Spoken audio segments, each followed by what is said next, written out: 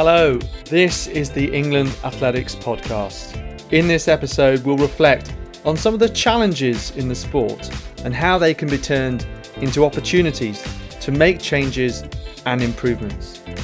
We'll talk about everything from athletes to officials, putting on competitions, how can we make them more attractive, how can we get more spectators at them, to the role of coaches and the difference between UK athletics and England athletics and the roles that they play. Joining me are England Athletics CEO Chris Jones and Chair Gary Shaughnessy. Chris, let's just start with how great it's been to have a full summer of athletics with 3 major championships, including a home Commonwealth Games in Birmingham. It's what we've all needed, isn't it, Alex, after the last couple of years of trials and tribulations, the challenges we've all faced and the disruption to our daily lives.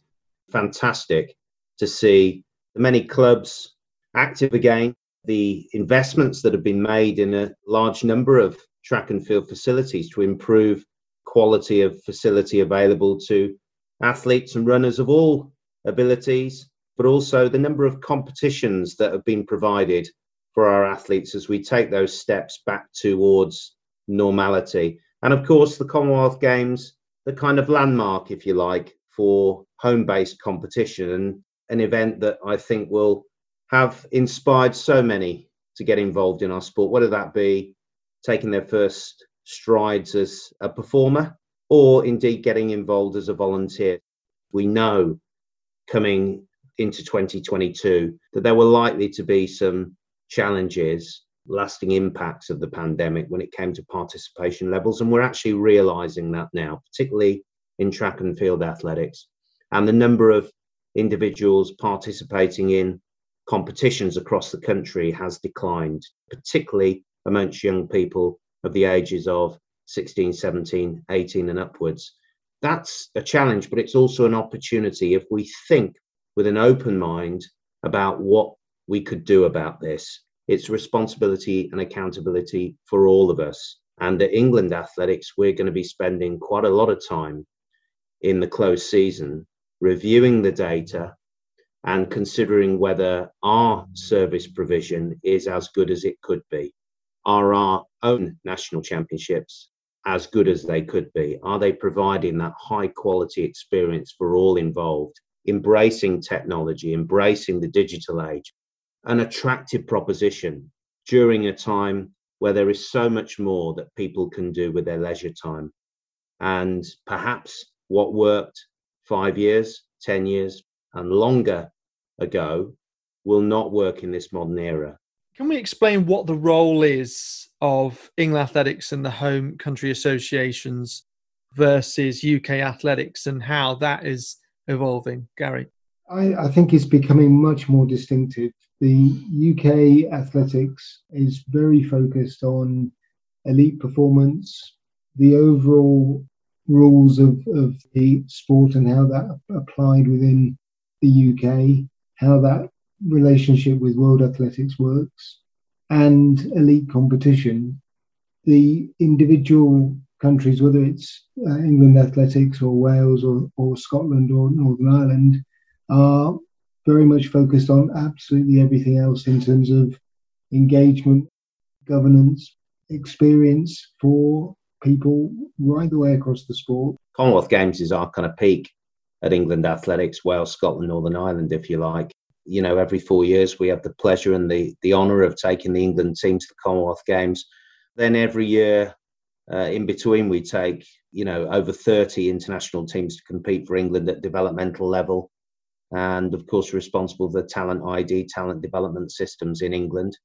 And, in providing good services, good quality services to our 1,400 clubs and 300 member bodies. And in a normal year, nearly 190,000 registered athletes in those clubs. And we're gradually getting back towards that figure, having, realised a 25% drop during pandemic times. But, whether you're a 5 or 6 hour marathon runner or whether you are an aspiring athlete on the talent pathway in our member club, there is something for you.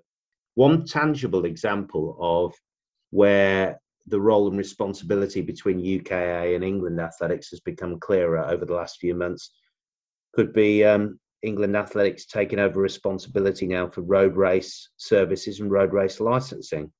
Previously, UKA, through its Run Britain arm, was responsible for that, and we as home countries would part finance that.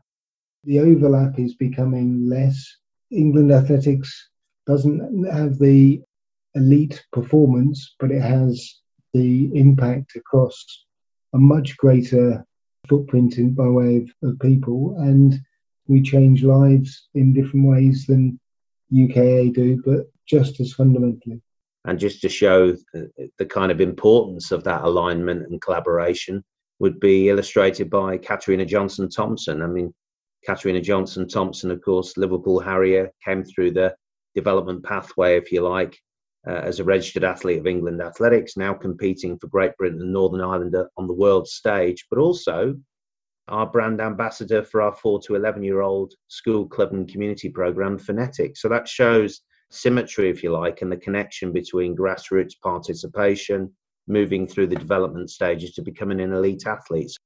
And just to add a specific example, which I think is really important actually, is we're involved, and I did something recently which involved the Daily Mile, working with schools to engage teachers and parents and children to help support having that 1 mile a day of exercise, whether that's walking, running, or a combination of the two, making it exciting and making it interesting.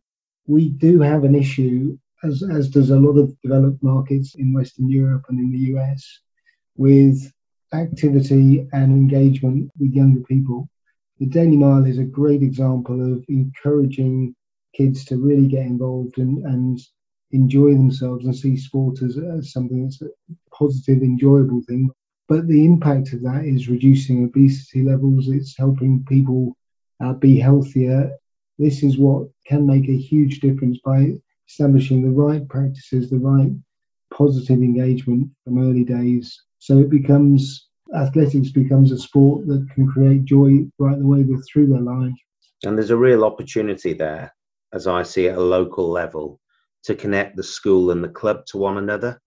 And there are clubs that are utilising the phonetics programme in specific parts of the country to make sure that young people have a great introduction to our sport, blooding new young leaders, volunteers, coaches, and in some cases generating revenue from the programme to reinvest, refurbishing facilities or purchasing equipment or paying towards transport costs for team competitions and what have you. You so often hear an athlete say, "It was my teacher who suggested I join a running club." So that's really key, isn't it? Those moments coming through, actually having the teacher having the presence of mind to suggest that someone join an athletics club. I agree with that. I mean, my role model growing up was my PE teacher, who was involved with the different sports clubs in the local city. And consequently, I went and participated and did into my late 20s, early 30s. Sadly, I think these days there has been a decline in specialist sports teachers actively involved in sports clubs. Not a criticism. I just think that teachers are asked to do a hell of a lot these days. So I think that provides an opportunity for the local sports club to reach out and engage in curricular time or extracurricular time through the delivery of on-site school clubs, and then to provide that feeder for the young people to then be part of the main club. There are so many sports competing for attention. What do you think athletics has to do to try and increase the share it gets in the newspapers, on television, to make sure it's promoted better? And does England Athletics play a role in that? Absolutely, we do need to do this, Alex. But I think the thing for me is the first part of this is recognising the successes that we've got. There are some brilliant stories when you look at performances, when you look at successes, when you look at people overcoming real challenges in order to be committed and succeed. And I think those can be incredibly motivational, but it's up to us to be confident about our sport. It's also important that we talk positively about the engagement that people can have, not just as an elite athlete, but in getting themselves fitter, and using the sport as a way of having the right work-life balance, managing their physical and mental health. This is about changing lives and impacting the state of the nation. And of course, coming out of what has been a very challenging couple of years with rising cost of living, the accessibility of our sport, the inclusive nature of our sport, the fact that in its rudimentary form, all you need really is a pair of trainers and some space to get out and run. There's so much that our sport can offer. I think it's a resource that government and other agencies working within those respective spaces could really work with us to explore and make more of. You know, if you were to tally up the amount of hours that our volunteers contribute towards quality of life and quality of experience, then I think if you had to pay for that in pound coins, you'd really struggle to do that. What impact do you think the cost of living might have on the running of the sport, and what can we do to negate that?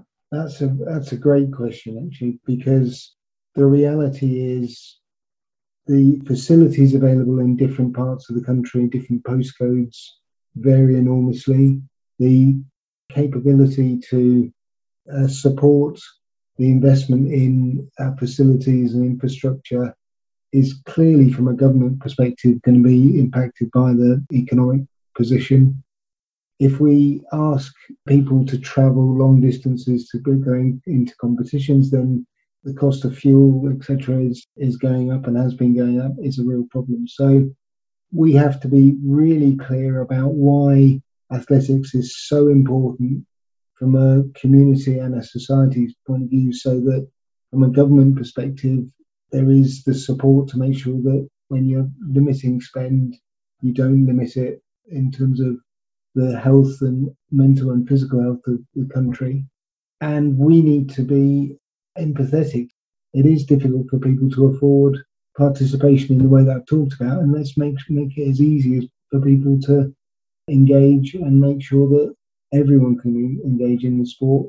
Sourcing commercial income and sponsorship may be a challenge moving forward. That's certainly something we're working collaboratively with the other home countries and UK athletics on. But of course, that will affect clubs locally as well, potentially, where they've relied on local supporters and sponsors to invest in their activities. We have to react to that and adapt accordingly as a sport and find creative and sustainable ways of doing things. Just to finish on a positive, if you like, in that regard, in terms of solutions, England Athletics will be launching its charitable foundation, Personal Best Foundation, targeting track and field athletics, particularly through the lens of young people, looking to remove barriers where they do exist that may prevent young people from enjoying our great sport. A charitable foundation that will look to partner, where appropriate, with other charities to income generate and to invest in the sport across the country. Already mentioned earlier, track and field participation numbers have declined, and we believe the charity will be one of a number of solutions that will help us to overcome that challenge and ensure that we're unearthing participants of all backgrounds, but also those who display talent, who might have aspirations to go to the very top. I remember hearing from a number of athletes how watching London 2012 inspired them.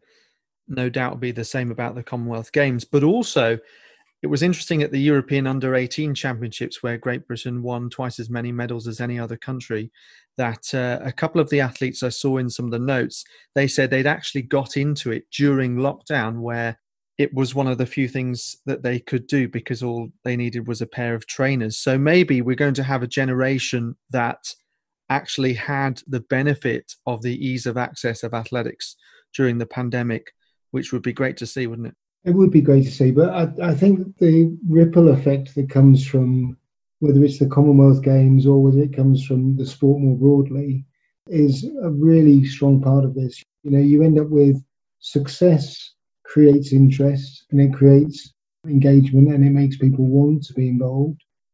But advocacy does the same as well. So you end up with people who get involved as a coach, get involved as a volunteer, enjoy the sport, and that enjoyment rubs off on others around them. We've also got to keep moving forward. I mean, I think for me, one of the great things that comes out again and again is how technology can keep on making the sport more accessible, more comparable, that you can identify how you compare with someone running on the other side of the world of the same age.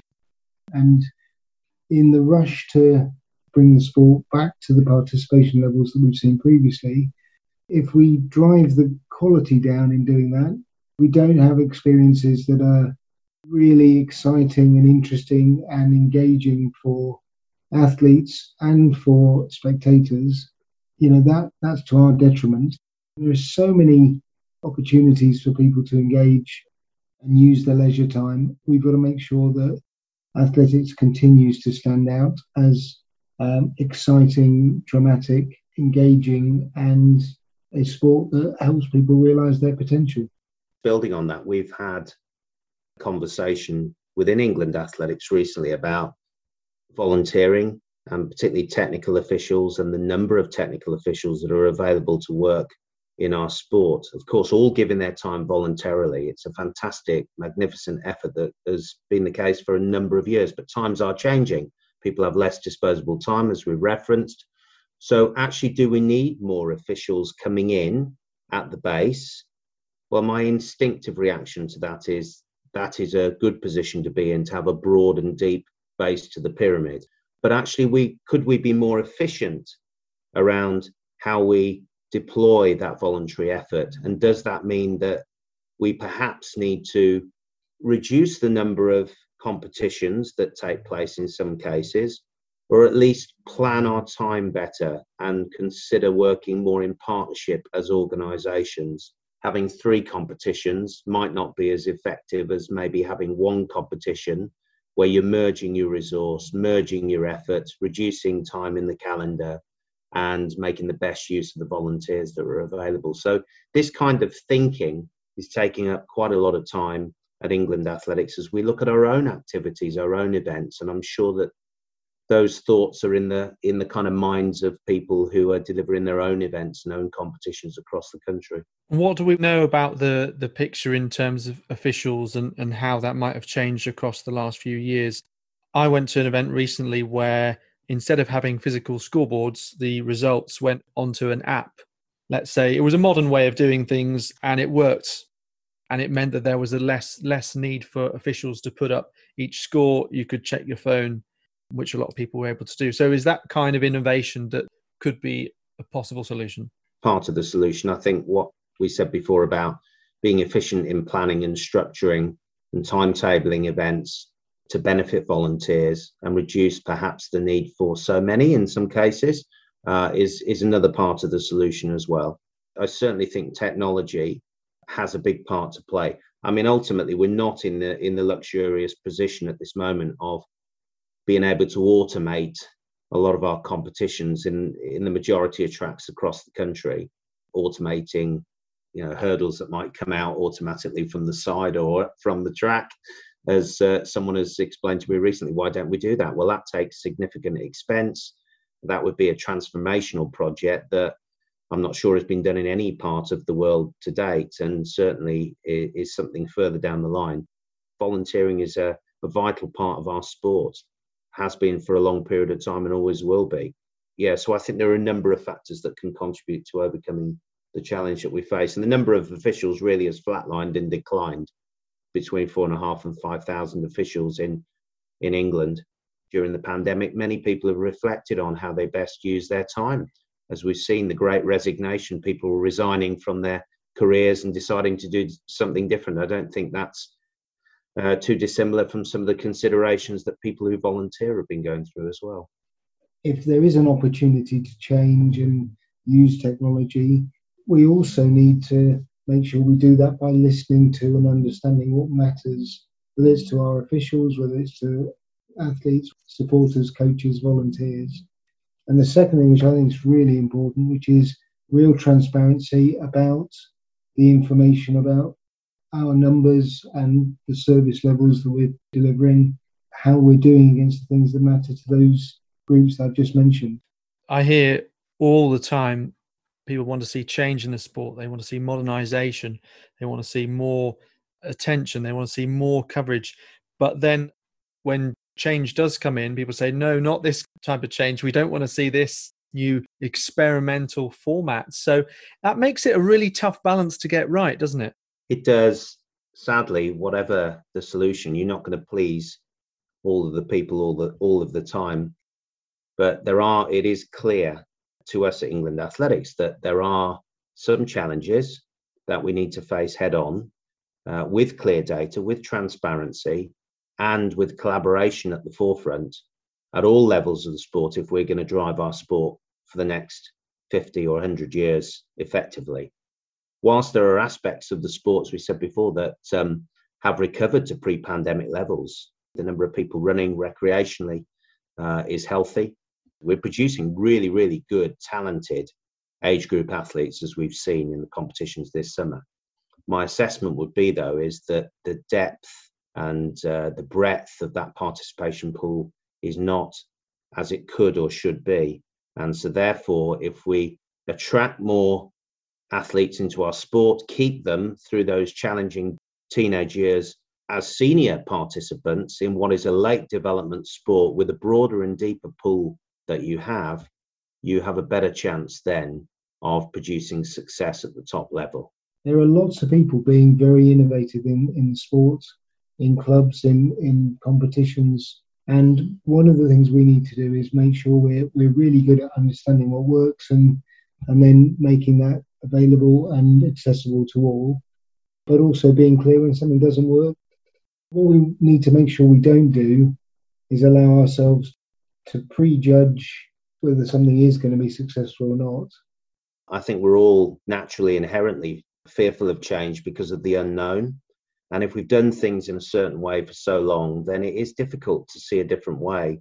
You know, from a perspective of cost, there are considerations there. From a perspective of travel, in some instances, it will take you 3, 4, 5 hours to, travel to events and competitions.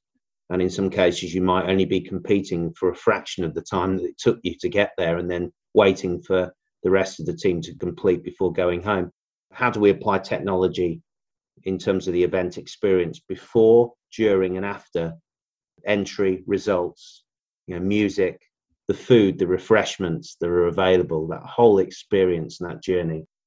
We have a responsibility, we believe, to make sure that our events are top notch and the way in which we provide services are top notch. And we certainly don't get it right all of the time. We make mistakes. We get a large proportion of stuff right, I believe.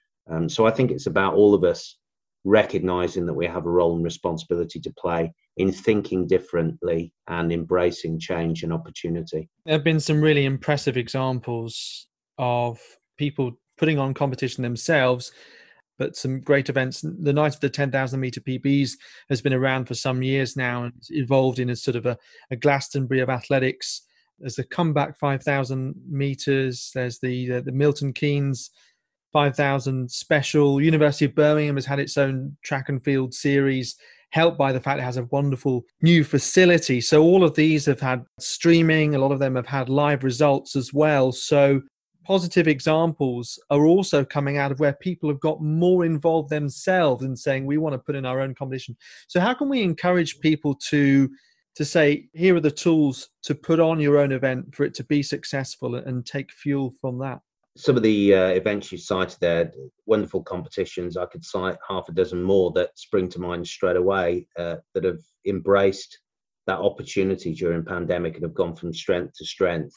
And I think we do need to be cautious, though, that with the resource that we have available in the sport, are we being as effective at planning and sharing and collaborating as we possibly could be? And what I mean by that is, of course, getting back to the situation there with the number of volunteers we have available. The summer season is quite a tight window. It's quite a congested calendar. Are we spreading the jam too thinly in that regard? And that's not to stifle innovation, because we're encouraging innovation. But I think there's something in there really about communicating and sharing at all levels of the sport. I'm actually a big fan of league competition, particularly the social interaction, the team environment, and to represent your club and achieve your club, I think, is really important.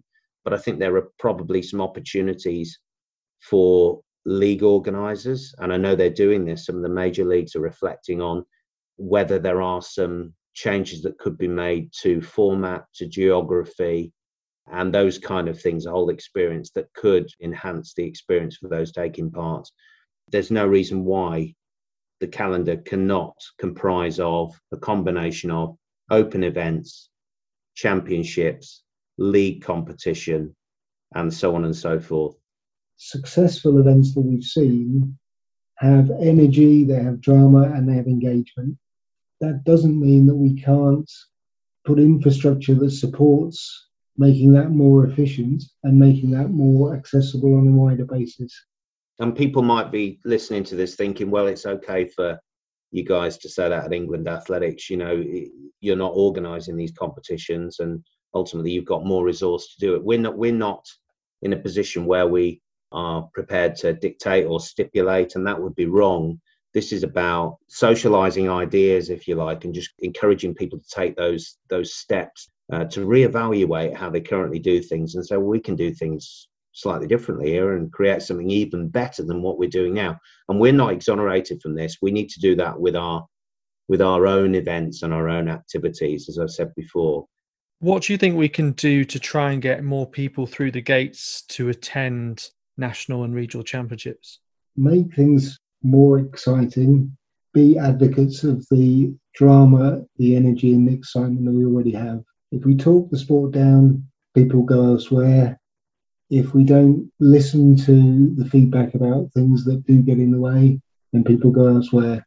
In terms of an organisational perspective, just making sure we're considering format, timetabling, all down to the kind of stuff that happens away from the track as well and in the call room and that stuff. It's kind of what's the overall experience. I always go back to Night of the 10,000 PBs. I love the novelty factor of runners going through the tent on the straight, the open top bursts. That's the one that sticks out in my mind, really, as being a kind of trailblazer event. And there's no reason why, even though that's a different kind of event, I think you can take aspects of that and apply it elsewhere. So another project that I've been working on, Bringing Athletics, is all about coaches, the history of coaching and the stories that have been told by coaches and how in athletics we don't maybe have the same, like Sir Alex Ferguson or Jurgen Klopp, spotlight on coaches and what they say and who they are. What can we do to put more spotlight on coaches, which I'm sure in turn, given all we've been talking about, would encourage more people to say, oh, that's absolutely something I want to do? I think role models are fundamentally important, not just in coaching, but also in officiating. We have a rich history of coaching in the UK.